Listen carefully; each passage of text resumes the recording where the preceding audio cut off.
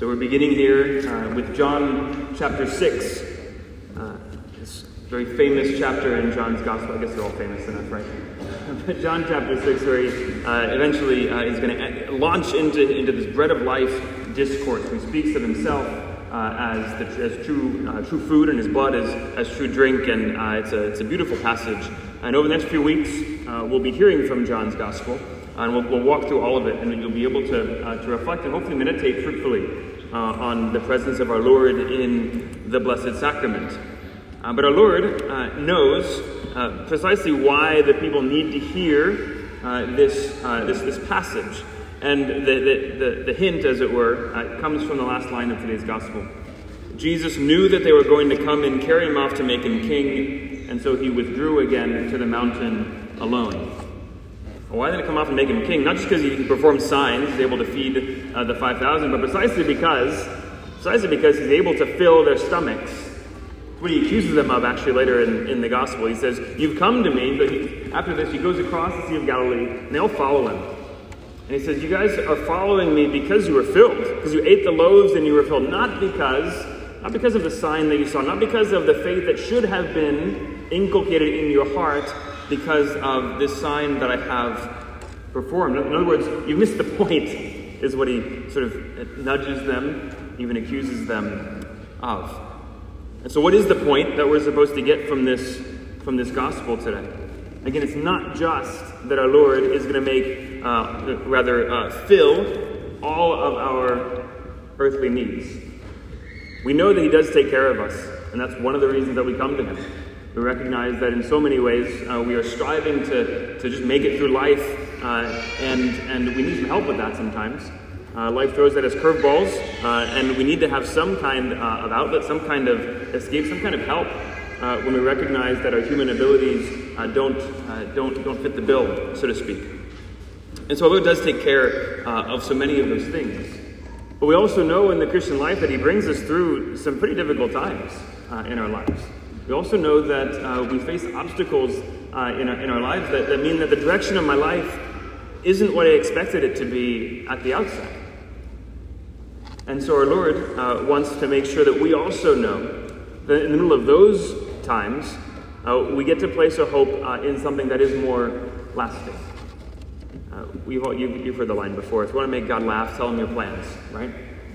And so, we do so often, and very often they fall short. And he invites us into a deeper trust on a regular basis. What is it that you are placing your hope in? Is it the plans that you made, the idea of a perfect life, or the bucket list that you have for your life? Or is it, in fact, my will for you? Not just because I'm God and you're not. Okay, whatever.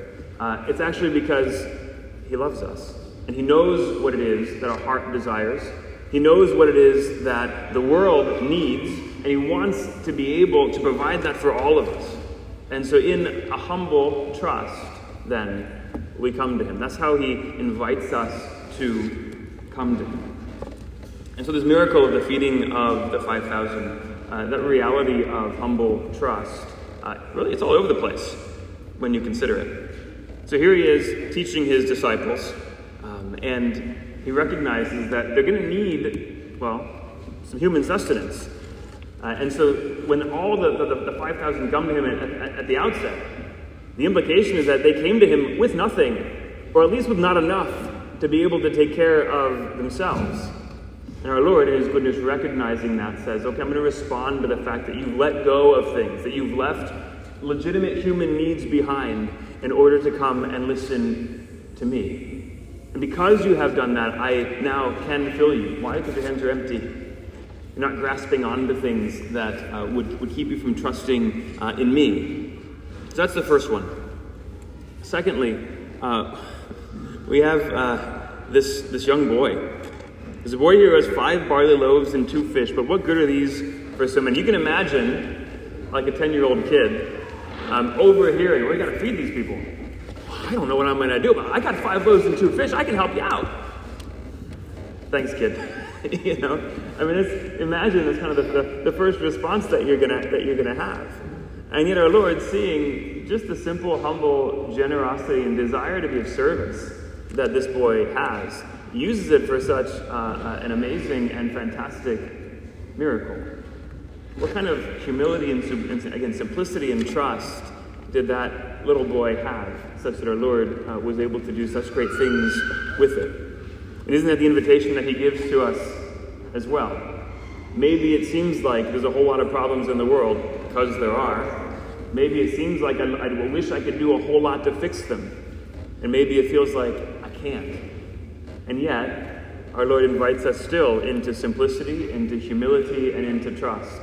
Just to offer the little bit that he has given us, such that whatever it is that I have, because let's be honest, Jesus knew that the kid had 5 loaves and 2 fish. He knew it from all of eternity that was going to be the situation. And he planned it that way. So what about for you and what about for me? He knows all of the things, all the gifts that you have. He knows all of the resources that you have. And he knows all of the places in the world that need what you have to offer. And he says, if you want to have the greatest effect, if you want to be able to be part of the miracle that I'm going to perform, all I need you to do is offer it to me. All I need you to do is to place everything that I've given you, as small as it may be, at my service. Because as much as you see the problems in the world, as much as you love all of the people around you, how much more do I see the problems in the world? How much more do I love all of the people who are around you? And how much more do I love you? That I want you to be a part of this solution. So thanks be to God, then, that he gives us this opportunity to be involved in the salvation of the world. So what happens after that? The people recline. He took the loaves, he gave thanks, he distributed them to those who were reclining, and also as much of the fish as they wanted. So the language there, you've all heard it before. You hear it here every Sunday when we celebrate the Mass. This whole feeding of the 5,000 and filling them totally and completely until they were completely satisfied, as we know, is an image of the Holy Eucharist. It's an image of what he gives to us every single time we come to Mass. It helps us to recognize again that all of the problems that we're trying to solve, all the needs that we know that we have, while they are important and good and our Lord recognizes these things, he calls us to something higher. He says it more pointedly, I think, in other places in the Gospel. What does it profit a man to gain the whole world and forfeit his soul? Absolutely nothing, if I have to say it. Nothing. What does it profit a man to gain the whole world and forfeit his soul? He says, come here and let your soul be filled. Let me give you everything that your heart desires. I know the way that I made you, and I know the gifts that I have to give. When they had their fill, he said to his disciples, gather the fragments left over so that nothing will be wasted. He desires that nothing of which he gives, nothing that he gives is going to be lost. So the word of God is sent forth, the seed is scattered, some of it is on rocky ground, and some of it on the soil, and some of it on the path, and all these things. It seems like it's all being totally wasted, because he's so extravagant in his gift. And yet, in the divine plan of God, what does he do? He gathers it up. And where does he offer it? Where does he give it? He gives it to his church.